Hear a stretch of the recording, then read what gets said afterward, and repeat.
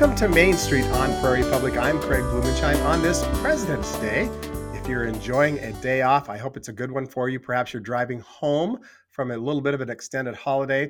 But today is all things President's Day and presidents.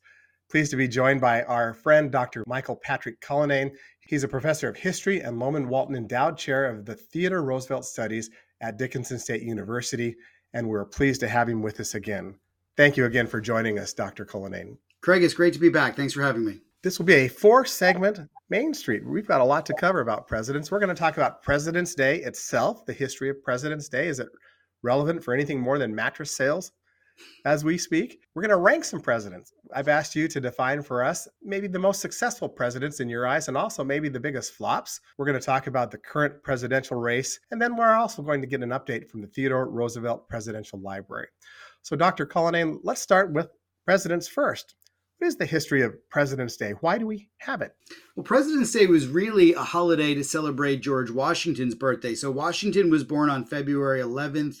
And if my dates hold up, I think it was 1731. So it was a date to celebrate the founder of the nation, really. And it doesn't become a federally recognized holiday until 1879, which is 80 years after Washington died, which again is not unusual. I mean, the Washington Monument doesn't go up until 80 years after Washington has passed away either. So this isn't unusual. But I suppose what is unusual is the celebration of a single person, which was fairly new for the young republic, even in 1879.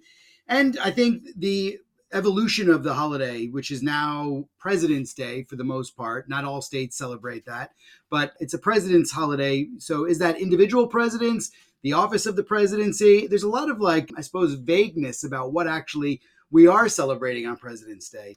Lincoln was injected into the celebrations in and around the 1950s. He's not officially associated with the federal holiday. So there's a lot of nuance, a lot of difference. Kind of in the federal system, you've got one federal policy for this holiday, and then you've got a number of state policies for it as well. I wonder how Americans think about presidents, and we're going to talk about that a lot today. When you visit with students, do you talk at all about President's Day and what it means? Sure. I mean, it's hard to avoid President's Day. I think in part because recent protests, there was Not My President, that movement a few years back on President's Day. And then there's also, the day off, the Monday, the observed holiday. And so it's a perfect opportunity for us to engage with what presidents have, what leadership attributes presidents have had that are positive and that have left a positive legacy on the United States today. And maybe what those leadership qualities that we don't want, or we think were, those failures of presidents, how that changes over time. I mean, we didn't always think that some presidents were failures, and I think we're gonna see when we talk about the rankings that there's real disputes over which presidents were successful and which presidents were not. I asked you to contemplate how social media will, from now on, impact how we think about presidents. Obviously, many, many years ago, social media wasn't a thing, so we're limited into information we have about most presidents, really, until just kind of recently. Certainly after the advent of the television age. How will that impact? And are there designs out there that will continue to make sure we do not consider this president in this way forever? Yes. So I think this is a great question that you pose. It's really one for the ages too. It's not exclusive to social media or the 21st century in our time. I mean, the presidency has been affected by media since the very outset. I mean, Thomas Jefferson would have been one of the pioneers of using the newspaper in order to get his message across and to reach out to voters that were of like mind. Of course, you can think about the radio in the 1920s, the television in the 1950s, and today we've got social media. So what social media has done that previous traditional medias, I guess, have not done is they've democratized the process of voicing an opinion. Everyone has an opinion now. And what that means, I think what you're getting at, is that because everyone has an opinion, there is not the same consensus. And we're seeing this to a certain extent in the divisions in American politics now. There's less consensus around what a good president is, right? I mean, there's more consensus around what president you like and what president you absolutely despise, but there's less consensus about the qualities that we all share as a nation. And that was something that the presidency was usually very good at bringing together, especially when you had presidential mandates, electorates that would vote, 60, 50, 55, 60% in favor of one person. That gave the president a huge mandate and brought a degree of unity together. We've not seen that really since Ronald Reagan, before the age of social media. So I think there's a fracturing happening here with social media, and how long that goes on for, how deep that sinks into our political psyche, I think it's just yet to be seen. I've asked you to consider who you believe are the most successful presidents. And I also asked a good friend of mine, Steve Peck, who is the current senior public affairs producer from Wyoming PBS, a longtime newspaper publisher in Wyoming, to also give us his most successful presidents. And I'm going to start with Steve first. Steve, welcome to Main Street. Craig, good morning. Thank you. Glad to be with you. Steve, you are a presidential historian, and I've asked you to also assemble a list of presidents you believe have been successful, and George Washington is at the top of your list. Well, it's a fairly obvious choice. I mean, successful, I congratulate you for using these terms, successful and unsuccessful, rather than best or worst, because it's just a more subtle term, a more shaded one, and the term successful is open to some different interpretations and meanings. But I just think it's impossible not to include Washington, as obvious as that sounds, to any list of successful presidents, because he shouldered this enormous job of doing the job of president for the first time. And he molded this, what I believe was considered then and still considered today, a truly unimpeachable example of what the presidency ought to be. And then he duplicated another part of that example, extended it by leaving power lawfully and voluntarily 8 years later. One of the great national worries at the time, when you read accounts of it, was whether Washington might not even agree to serve as president, because it was just considered indispensable for the start of the Union that he do that. He already was the most famous, revered man in America before even taking office. And interestingly, another worry once he did take office was how he would choose to leave office, because he might well have been expected to behave and govern almost as a monarch, because this is the model that the young nation, the people of the colonies and the new states, were used to. The fact that he didn't do that he did step down voluntarily as planned, it affirmed the validity of the principles of independence. And of course, thousands of men under his military command in the years prior had fought and died for those principles. And this is now more than 200 years ago, and revisionists tend to pick apart things, and his intellect and his grasp of policy outside the military battlefield are discussed all the time. But I think his stature and vitality to the new country are still just unquestioned. Another president on your list, obvious to me, Abraham Lincoln. Sure. Again, the incredibly obvious, and I have a couple more that aren't going to be so obvious, but Lincoln is sort of the opposite of Washington in superficial ways, but he rivals them in this essential achievement, the back-breaking achievement that he shouldered in seeing the U.S. through the Civil War. The country might well have come undone permanently without Lincoln.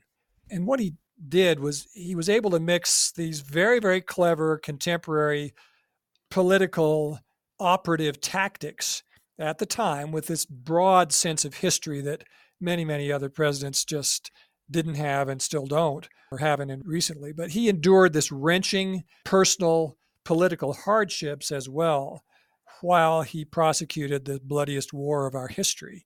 He ended slavery. He began to mend the nation.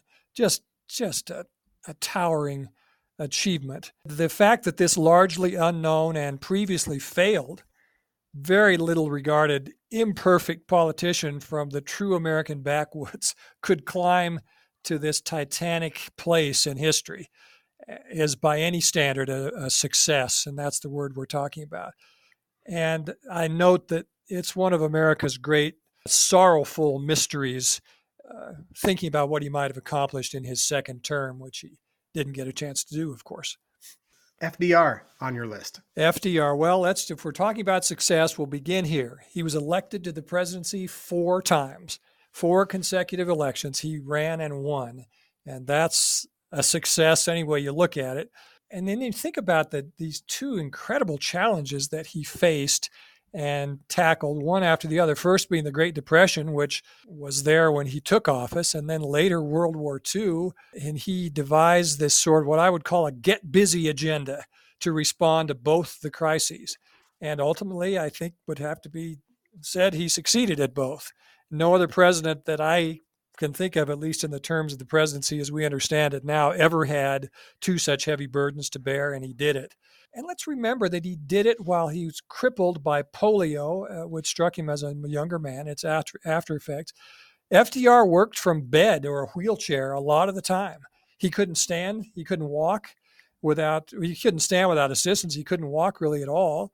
Yet he ascended to this place of global statesmanship in spite of a lot of hardships that has rarely been equaled since then. Also, he was an oratorical giant, and I would say few presidents to this day have ever rivaled him in that way.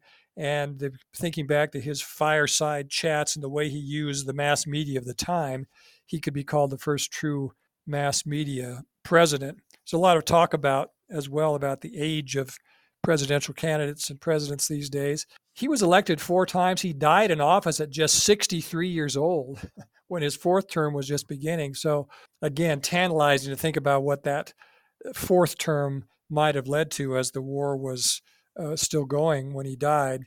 I would just say nearly a century after his first election, many of the FDR philosophies and structures of government initiated by him still remain.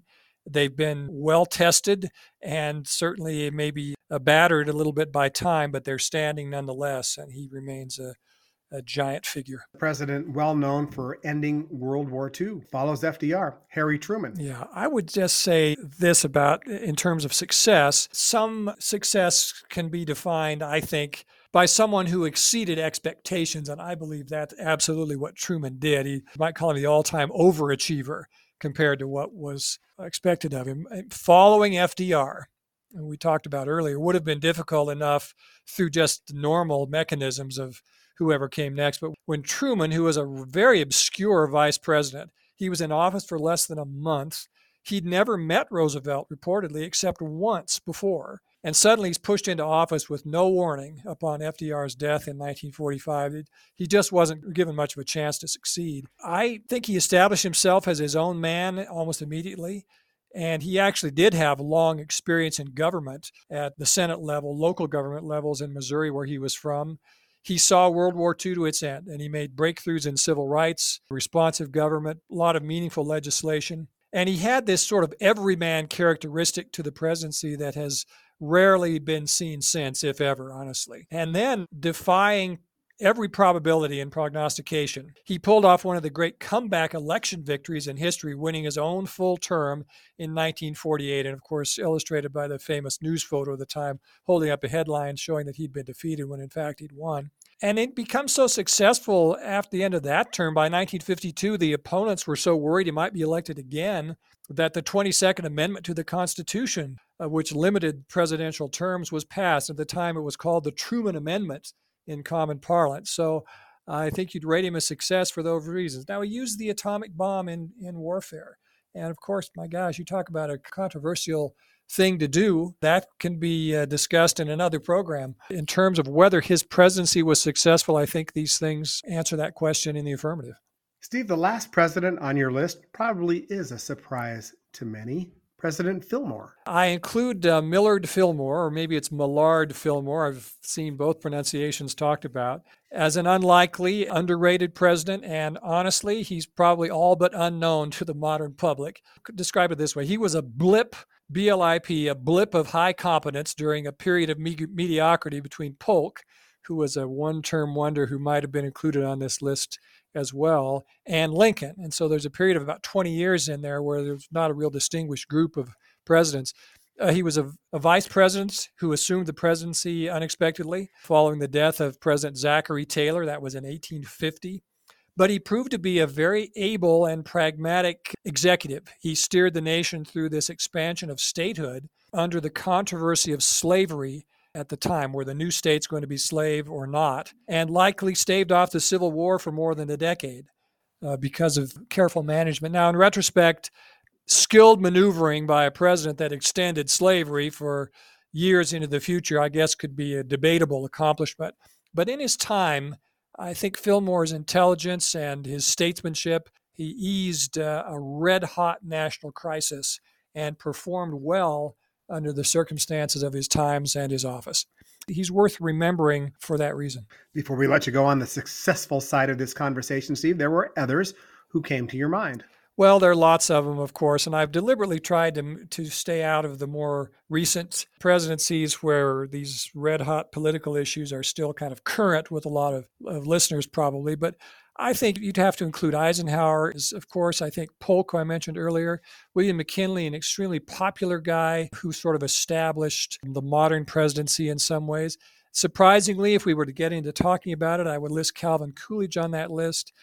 James Monroe, who was just the 5th president. U.S. Grant is a controversial figure throughout history, but in reading about him, was a very, very successful guy who almost got elected to a 3rd term, and several others, of course, too. The one thing I will say about my votes and Steve's votes is that the same 3 are on top. My top 3 are still Lincoln, FDR, and Washington. These are the 3 presidents that face crises and come out of them, better off and the whole nation better off for them being in charge.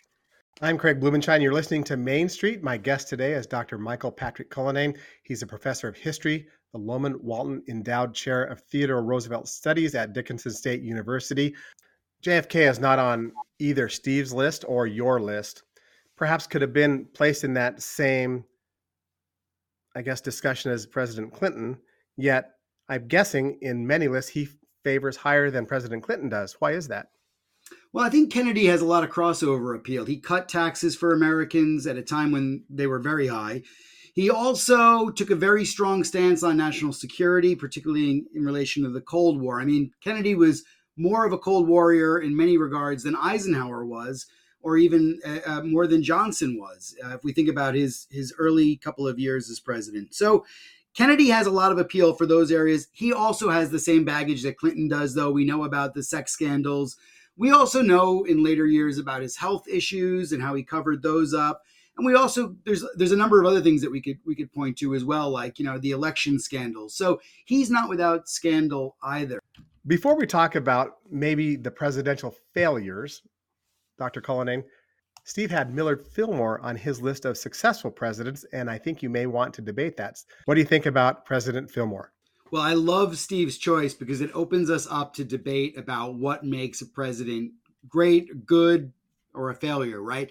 For me, Fillmore falls way down the list, and there's a couple of reasons, and I wish Steve was here so I could hear what he thought about this. But for me, Fillmore was not the person who made the Compromise of 1850 happen. So for those listeners that want a quick refresher, the Compromise of 1850 effectively stays off a civil war for about a decade, but by creating a new demarcation line between the northern states and the southern states. And basically, Fillmore gets credit for this because he was president, but he wasn't the one who really did this. The Compromise of 1850 is really down to Congress, and the big figures in Congress like Henry Clay are the ones that deserve the credit, not Millard Fillmore. And on top of that, I think we have to think about our perspective today. Is stalling the peculiar institution of slavery for a decade a positive thing? I mean, I think this is why Lincoln gets a lot of credit, is because he's known as the great emancipator. He emancipated the slaves in the famous proclamation, right? Fillmore doesn't do that. Fillmore kicks the can down the road, which I think that's why he gets so much criticism. But also, I think we have to remember Congress in the 19th century was far more powerful than the president. Those presidents from the 19th century get less credit. They had their hand on not quite the same levers of power that Congress did. We turn now to the not successful part of our presidential discussion today. Steve, who's on your list for those presidents in that? We could ask, is a failed president one who tried ambitiously but fell short of a big agenda, or one who never bothered trying much at all, or simply wasn't qualified for the job? If you were shot to death during your presidency, is that a successful presidency? So with all that in mind, with a debate that could fill another show, I'll start with John Adams. Let me just first say, I recognize that this is a giant, towering figure in American history. and his accomplishments outside the presidency far outweigh his struggles within. And I have great admiration for Adams. He's a brilliant man. He warrants this admiration. His role in constructing the American independence movement and accomplishment in the 20 years prior to his presidency is ranks with anybody in history. But once he was elected president, though, he didn't do very well. And I guess part of the problem was he faced this practically impossible task of following or trying to follow George Washington. I mean, just talk about big shoes. Almost anyone's feet would seem small in comparison. And when many powerful people were clamoring for it, one of the things he did do was avoid war with France, and that's probably to his credit. The nation was so young and small at the time. But he was always in another kind of war, this what we could call administrative war, constantly with other contemporary leaders. And he could not build good partnerships or coalitions. He was undermined from day one by both these political foes and people that he believed were his allies and came to realize that they really weren't. He was notoriously grouchy and a thin-skinned guy. Eventually, as a newsman, I hate saying this about him, he signed laws which outlawed criticism of himself, Alien and Sedition Acts. And I just think it might have been a better move for him to have stayed out of elected politics at the national level, at least. Instead, kept basking in the considerable warm glow of his stature as a founding father, which is really nearly matchless in history. Andrew Johnson is on your not quite as successful list, perhaps as many as hoped. Pretty obvious choice here, honestly. Here's the words. Here's how I start out with some notes I made. Mean, bitter, alcoholic, vengeful, and corrupt. Other than that, probably was all right. He, again, sort of in the model of Adams in this way, he was saddled with following the great martyred hero, Abraham Lincoln. He was the vice president who assumed the office when Lincoln was assassinated. But Johnson not only wasn't up to the task, it seems like he was unable to even grasp what the task was. He was impeached justifiably compared, I think history would say that, certainly some political motivation to it, but he was impeached and he escaped conviction and removal of office by just one vote. And I think to the nation's both relief and benefit, he was succeeded in the next election by Ulysses S. Grant, the great Civil War hero general. Interesting, though, Johnson did return to elective office and served a term as a U.S. senator in the years following his presidency, where he apparently complained and groused and griped and scowled through his Senate term as well. Sorry for Mr. Johnson, but not remembered well. Also, perhaps not remembered as well, Steve, would you say, as William Howard Taft?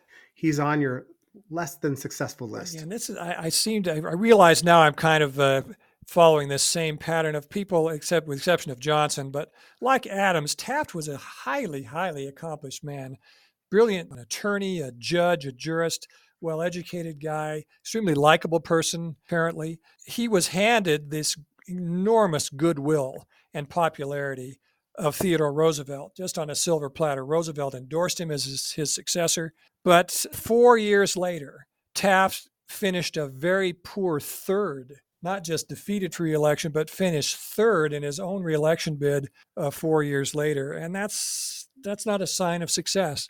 He was similar, I would say, to Herbert Hoover in that he did compile this impressive, highly laudable record of public service before the presidency, but more or less floundered once he was in the White House. And so, again, it maybe was not such a great idea for him to run. Supposedly, he had some reluctance about doing that. After his presidency, he's distinguished in history in a singular way by being appointed Chief Justice of the United States after being defeated for the presidency. Just imagine that happening these days. Think of a recent president who might then be appointed Chief Justice. Just almost unthinkable. So I'd say maybe he was better suited for service outside the presidential election frying pan. In that way, I think he should be considered failed president. Are there less than successful presidents that you thought about, Stephen? Sure. I mean, so many of them were dogged by crises and sort of corruption and incapability. But I think mentioning the presidents between Polk and Lincoln, I've already mentioned Fillmore was a brighter example. But Franklin Pierce and James Buchanan were in that group. James Harding, poor guy who was just unsuited for the White House. Herbert Hoover, kind of in the same way, beset by circumstances that sort of undermined his great achievements as a civilian. And I'm sure people have their personal opinions about others as well. Well, this is a hard one. So for me, there's two groups of failures. There's like the abject failures, and then there's the ones that are plagued by scandal. So let me start off with the scandalous three, okay? And one of these is maybe not what you would expect as a scandalous president, but the first one is Warren G. Harding. I mean, the most scandalous of all presidents. The Teapot Dome affair is not just selling off Western lands that are rich in oil. It's so much more than that. It's about bribery and corruption at the very heart of an administration. And so Harding gets very low marks because he was at the heart of a scandal, whether he knew or not. And some people say he did or he didn't. But regardless of that, Harding was president. He has to be at the bottom for scandal.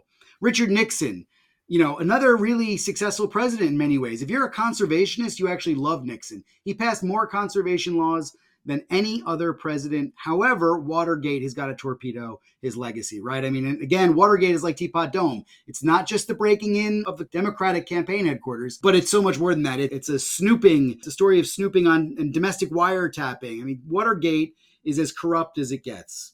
Watergate still looms large as the American scandal. I mean, it's why we put gate at the end of everything now, right? Whether it's Monica Gate or whatever gate, But Ford's decision to pardon Nixon at the time in 1974 was extremely controversial, and it was very unpopular. And yet when Ford died, which was only in, I forget what year, 2005-ish, somewhere around there. Correct me if I'm wrong, but the newspapers came out and they said Ford healed the country by pardoning Nixon. And there was a complete reconsideration of his role as president, and his ranking went up as a result as well. But that's since dissipated, and Watergate remains one of these turning points in American history. In fact, it's what brought President Joe Biden to power in 1974 as a senator. It was the class of 1974, a complete rejection of Nixon and Watergate that led to a Democratic blue wave, so to speak. Okay, next and last on the list of the scandalous three is one that most people don't think of as scandalous, but that's John Tyler. John Tyler is the first president to get to that office by being vice president and another president dying. Tyler struggled with the tariff laws and eventually becomes so unpopular with both parties that he becomes unelectable. The scandal for me with Tyler is not a scandal like it is with Harding or Nixon, but it is a scandal that is of a 19th century variety. Scandal over budgets and tariffs, and one that dooms his future prospects as president. There are three others that are not scandalous, but in my mind, abject failures. That's James Buchanan, who basically idles away as the nation sinks into civil war. Andrew Johnson, who after the Civil War and after Lincoln's death is just a disaster of an administrator. And he was drunk all the time. In fact, Andrew Johnson was drunk when he became president on Inauguration Day. And finally, there's Hoover, who also did very little to get the United States out of the Great Depression, and is so unpopular by the time he leaves the White House that his reputation never really can be restored. So there's these three abject failures, and then there's the three scandals. And I think for that reason, all six of those presidents fall into the bottom of the camp. We hope you're enjoying your President's Day along with us. I'm Craig Blumenshine from Prairie Public. You're listening to Main Street. I'm with Dr. Michael Patrick Cullinane, a professor of history, the Loman Walton Endowed Chair of Theodore Roosevelt Studies at Dickinson State University. We've talked about President's Day and its history, what it means. We've also ranked presidents, the good and the bad, and now the current presidential race. First of all, where we're at this moment, are you at all surprised? A little bit. I'm a little surprised that there are so few opponents to Donald Trump within the Republican Party. Maybe I shouldn't be surprised. There's been plenty of commentators who have said this is the party of Trump now, and I think that is it. I mean, Nikki Haley, I don't see a route for her to emerge as the nominee, unless, of course, something were to happen to Donald Trump, ill health. I mean, he's not a spring chicken, as we know. Neither is Joe Biden, for that matter. But ultimately, it's his nomination to lose at this stage, and that does surprise me a little bit. People like Ron DeSantis came out of the gate so strong. Nikki Haley and Chris Christie, they had real promise, but they've not been able to take on Trump really at all for the duration of this nomination contest, and that to me has been a big surprise. Has the way this campaign evolved surprised you at all? In other words, you talk about the relatively few who have challenged President Trump, the way that they went about it, almost afraid to take him on directly. And then this topic of retribution that Chris Christie has talked about recently. If he's elected, this will be a presidency of getting revenge, so to speak. And also Governor Doug Burgum's endorsement of him, I feel, because of what he believes that can do for North Dakota and what it might mean if he doesn't endorse him for North Dakota. In other words, would we be on the other side of the street and not ones who would be in his favor? You don't endorse me, I'm going to remember that. I mean, Craig, I think that's a great question. It's three questions, but it's a great question. So, retribution is something that Donald Trump has talked about as well.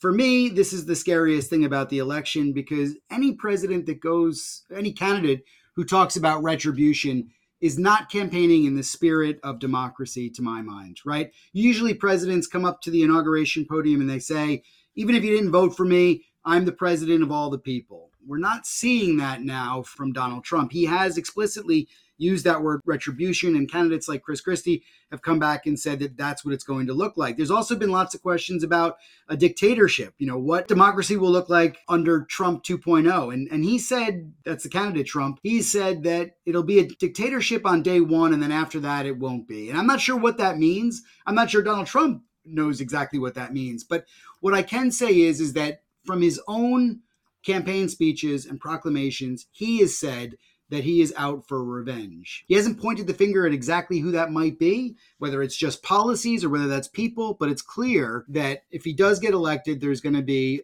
some sort of retribution. And maybe that is why Governor Burgum is not really interested in getting on the wrong side of Donald Trump. What's clear, and this is very strategic on his part, I think, what's clear is that Trump is going to be the nominee. If Trump loses the general election, Burgum has lost nothing, right? Because, a Democratic presidency of Biden, the second Biden administration, isn't going to appoint Burgum to the cabinet office, right? But if Trump wins, maybe Burgum's in a position to take a cabinet post and do right by North Dakota. Still, for me, I worry about doing a deal with the devil. Not saying that Trump is the devil, but if this isn't exactly what Governor Burgum wants and it's just strategic, it's all very political, but it doesn't do well for the moral authority of a candidate. Do you have any takeaways from I guess it was really a scathing appeals court ruling as I read it, denying immunity of President Trump? Any takeaways that are remarkable for you?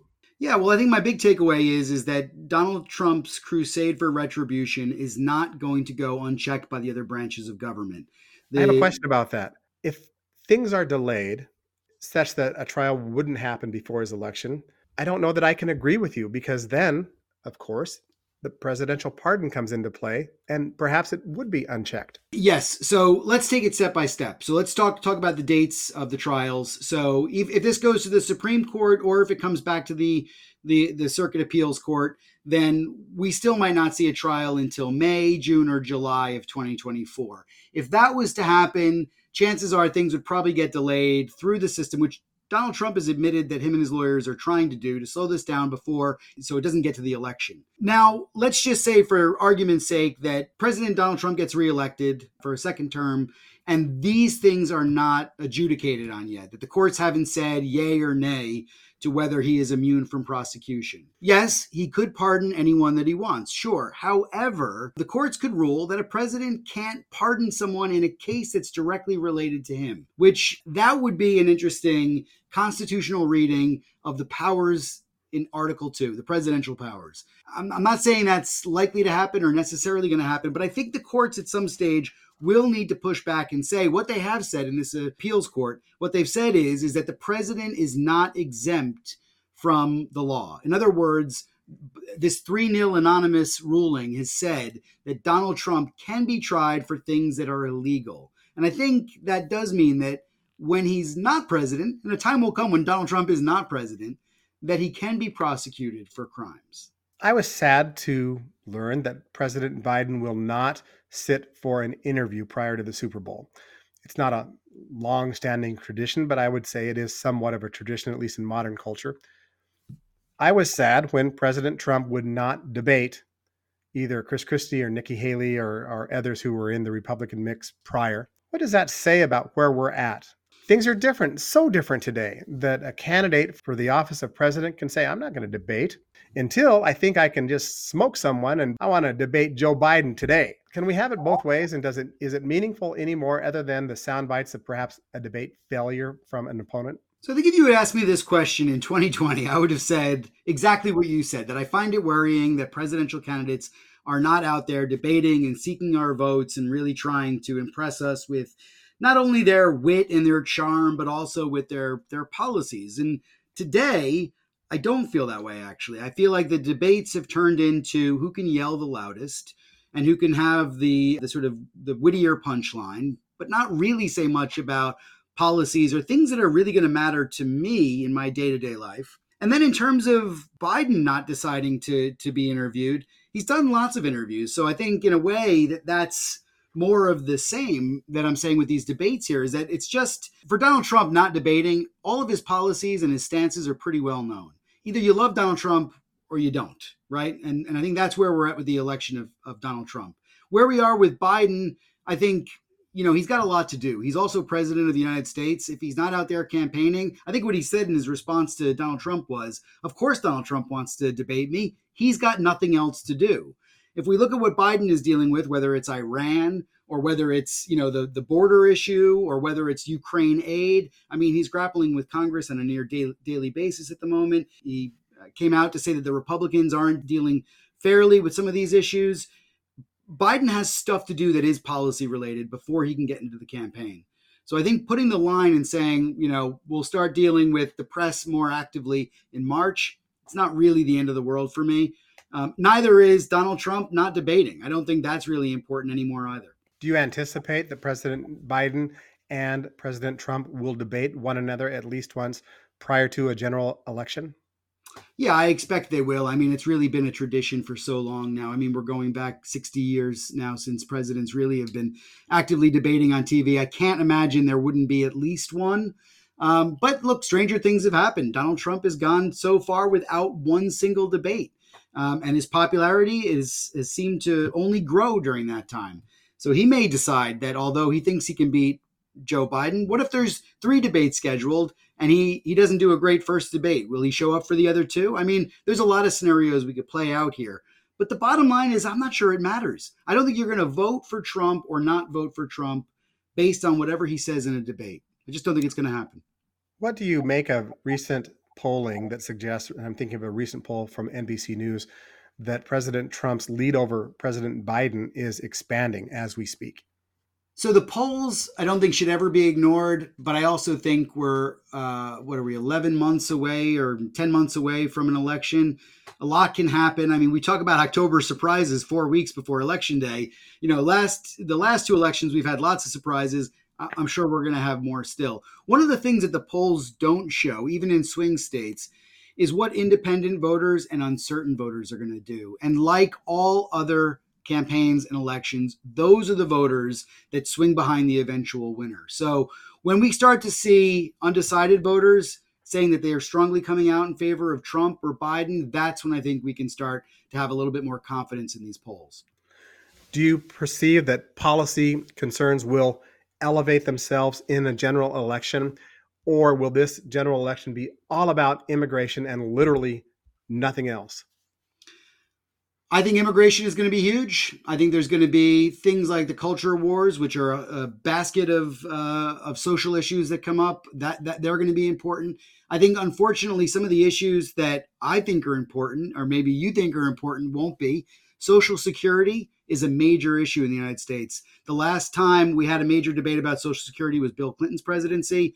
And the nation basically saved Social Security for a generation. We need to have that debate again. We also need to have a serious debate about taxes. As Donald Trump's tax cuts are going to be phased out, does the nation want to continue with the same low tax for high earners, or do we want to revisit that? Do we want to have a more progressive tax? And I think there's other issues around foreign policy that really need to be debated, because these are going to be really the bedrock of the next American century, if there is one. What do we do in the Middle East? What do we do with Russia's growing power? Tucker Carlson has just interviewed Vladimir Putin.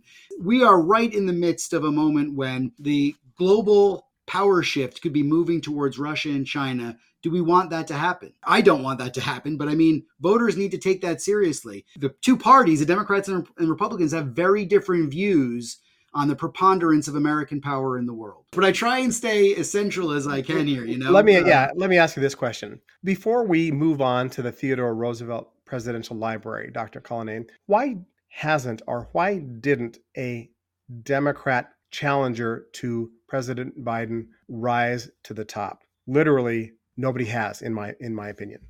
Why is that? I think the best explanation for that is unseating a sitting president is darn near impossible. But in addition to that, I think Joe Biden has managed to stay in the middle of his party. I think he is a LBJ progressive, LBJ FDR progressive, but he's not what we would see today as like a Alexandria Ocasio-Cortez progressive. He's a fairly centrist figure even within his own party.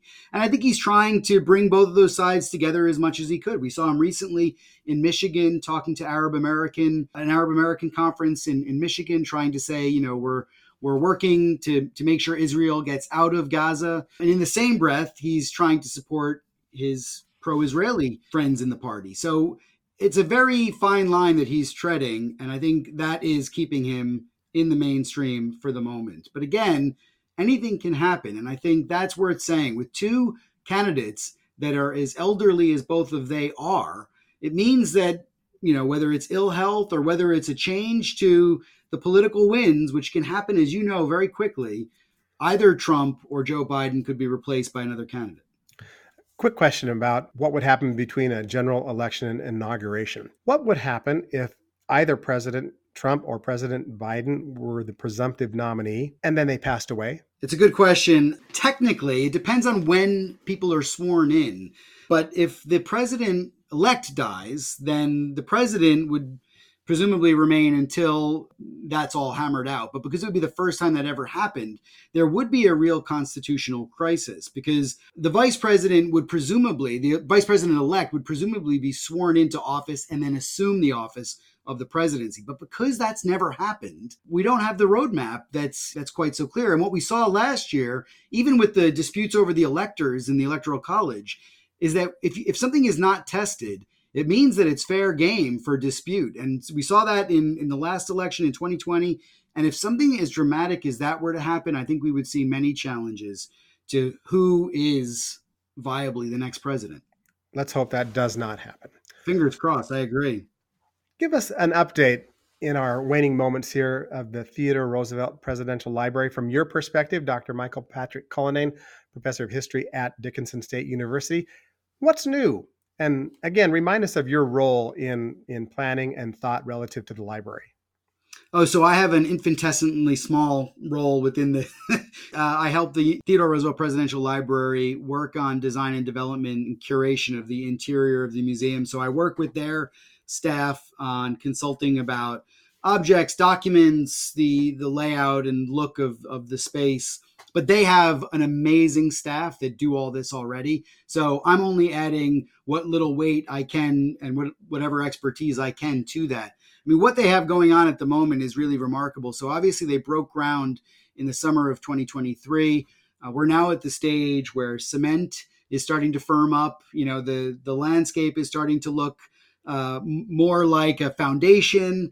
And the things that they've promised around, say, what grasses and native species are going to be reintroduced or saved in the area, that's all coming into fruition at the moment. So, I mean, they've got this wonderful plan of action, and it's being worked through methodically. And we're at the stage now where the building itself is taking shape. The design and development of the interior is still conceptually coming together. And ultimately, this is the most exciting project that I think Western North Dakota has seen, definitely in terms of history and presidential history, ever. Give us a sense of the community impact. Governor Burgum talked about it in his State of the State address for sure. Do we all realize really what this will mean to Western North Dakota yet? I don't think so. No, it's hard to understand what it's going to be for tourism, for culture, for bringing people to North Dakota, to give talks or whatever it might be, until it's there. And I say that because as someone who studied the erection of Mount Rushmore, the carving of Mount Rushmore, it was people like Dwayne Johnson and Gutzon Borglum, the sculptor and the sort of the booster of Mount Rushmore, who said this is going to bring millions of people to the state of South Dakota. And it did. But if you were to tell South Dakotans that back in the 1920s and 30s, they would have said, you're crazy. No one's going to come to see a rock with somebody's faces on it, right? So I think that the TR Presidential Library is going to have as much appeal to Americans. Obviously the national park is already there and that brings people in, but this is only going to, I think, further invigorate Western North Dakota in the minds of the rest of America. And for me, South Dakota for a long time was an undervisited state. North Dakota, I think, is undervisited now too. I think the library helps bring millions of people to the state. I think it'll be exciting. Dr. Michael Patrick Cullinane, on this President's Day holiday, we sure appreciate your joining us. He's a professor of history, Loman Walton Endowed Chair of Theodore Roosevelt Studies at Dickinson State University. It's always a pleasure. In this election year, I'm sure we'll get a chance to visit again. Thank you for joining us. Thanks, Craig. See you soon. Back with us is Steve Peck. Steve, after we had visited with Dr. Cullinane, the nation learned then of a report, a special counsel report that has come out, now has been absorbed by the country, all of us, for a week, that suggested President Joe Biden is suffering from memory lapses, and just painted a very stark picture of a frail old man. In historical terms, Stephen, what have you thought about relative to this moment in history? Well, I first say, of course, that the subject of that report was whether the president should be cited criminally for having some confidential classified documents in his possession afterwards, and that was found to be, the charges were found to be unwarranted in that way. That the prosecutor then elaborated in his expressing these opinions about other things, I think, is a controversial aspect of it. I'm not here to defend Biden or not. The fact is he is his age. That can't be walked back. That's been known for a long time. His likely opponent in the fall is older than Biden was when he was running for president 4 years ago. Hillary Clinton was in her 70s. John McCain was in his 70s. That's become a fact of life in a lot of elections now.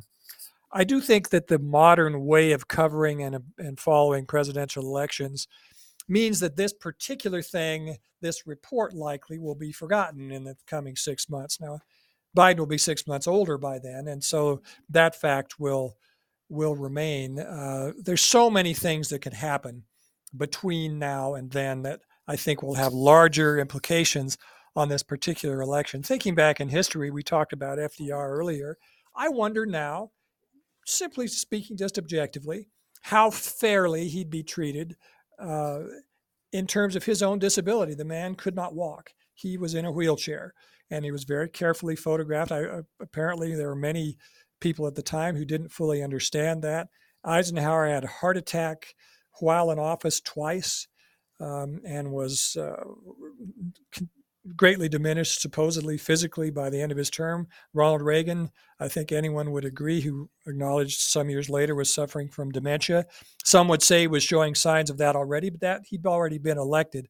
So this is just a part of the game. I think certainly President Biden understood that this could happen if he were running for a second term, and how exactly that situation could be changed at this point, considering the dynamics of the race and where we are, is it's very unclear, I think, certainly to me and probably to everyone else as well.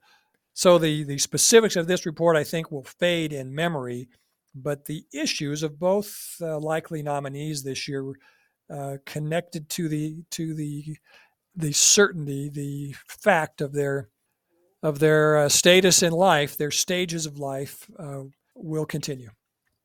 On this President's Day, Steve Peck, my friend, former colleague, and the current senior public affairs producer at Wyoming PBS. Steve, thanks for joining us. Well, Craig, this is, as you've probably remembered and listeners can hear, one of my favorite things to talk about, so I sure appreciate the opportunity. Thank you.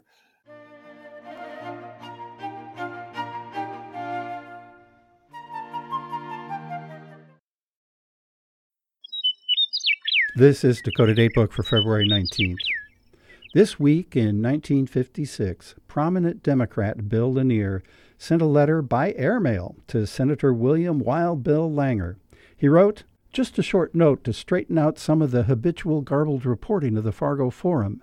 At the statewide labor meeting held last Saturday in Fargo, I was quoted as having said, 'We have finally broken the back of the Nonpartisan League.' That is an entirely erroneous quote, as all who were at the meeting will know. The proper quote was, 'We have finally broken the back of the old guard Republican Leaguers.'" This quotation was followed by an explanation of the tremendous increase in League memberships, which we have promoted in the state to the point that we now have 4,000 card-carrying members and 3 times as many here in Cass County as at any time in the history of the League. Just thought you might be interested." Unquote. If any edition of the Fargo Forum actually attributed such a quote to Bill Lanier, it apparently no longer exists at the North Dakota State Archives. There had been no love lost between Senator Langer and the newspaper. According to the Forum, Senator Langer had dubbed the newspaper an octopus around the neck of North Dakotans. The Forum's editorial staff made it abundantly clear that the loathing was mutual. Bill Lanier's letter to Senator Langer could be seen as an example of taunting and gloating toward a political rival. And letters from his son, Bill Lanier Jr., to Senator Langer were, if anything, even more cocky, confidently predicting that it would not be long before NPL support would carry every office in the state in the Democratic column. Bill Lanier had plenty to gloat about. Just 1 week earlier, State Senator Ivor Solberg, a prominent Leaguer, had resigned his chairmanship of the Williams County Republican Party in response to overwhelming sentiment within the NPL to merge with the Democratic Party. However, the Democratic Nonpartisan League's first election in 1956 would become a disaster, due in no small part to Senator Langer's open opposition. Yet, despite his popularity, most of the NPL still went over to the Democratic Party. And this would have a profound effect on North Dakota politics. Today's Dakota Datebook, written by Andrew Alexis Varvel. I'm Bill Thomas, filling in for Merrill Pepcorn. Dakota Datebook is produced in cooperation with the State Historical Society of North Dakota, with funding from Humanities North Dakota. And that's a wrap for today's Main Street. Thank you so much for joining us on this President's Day holiday. We hope maybe you're enjoying some time off. Remember, you can hear this and all past episodes of Main Street at our website at prairiepublic.org or wherever you listen to your favorite podcasts. Tomorrow on the show, we'll continue our celebration of Black History Month. We'll take a look at Black history through the movies. That'll be tomorrow on Main Street, and we look forward to seeing you then.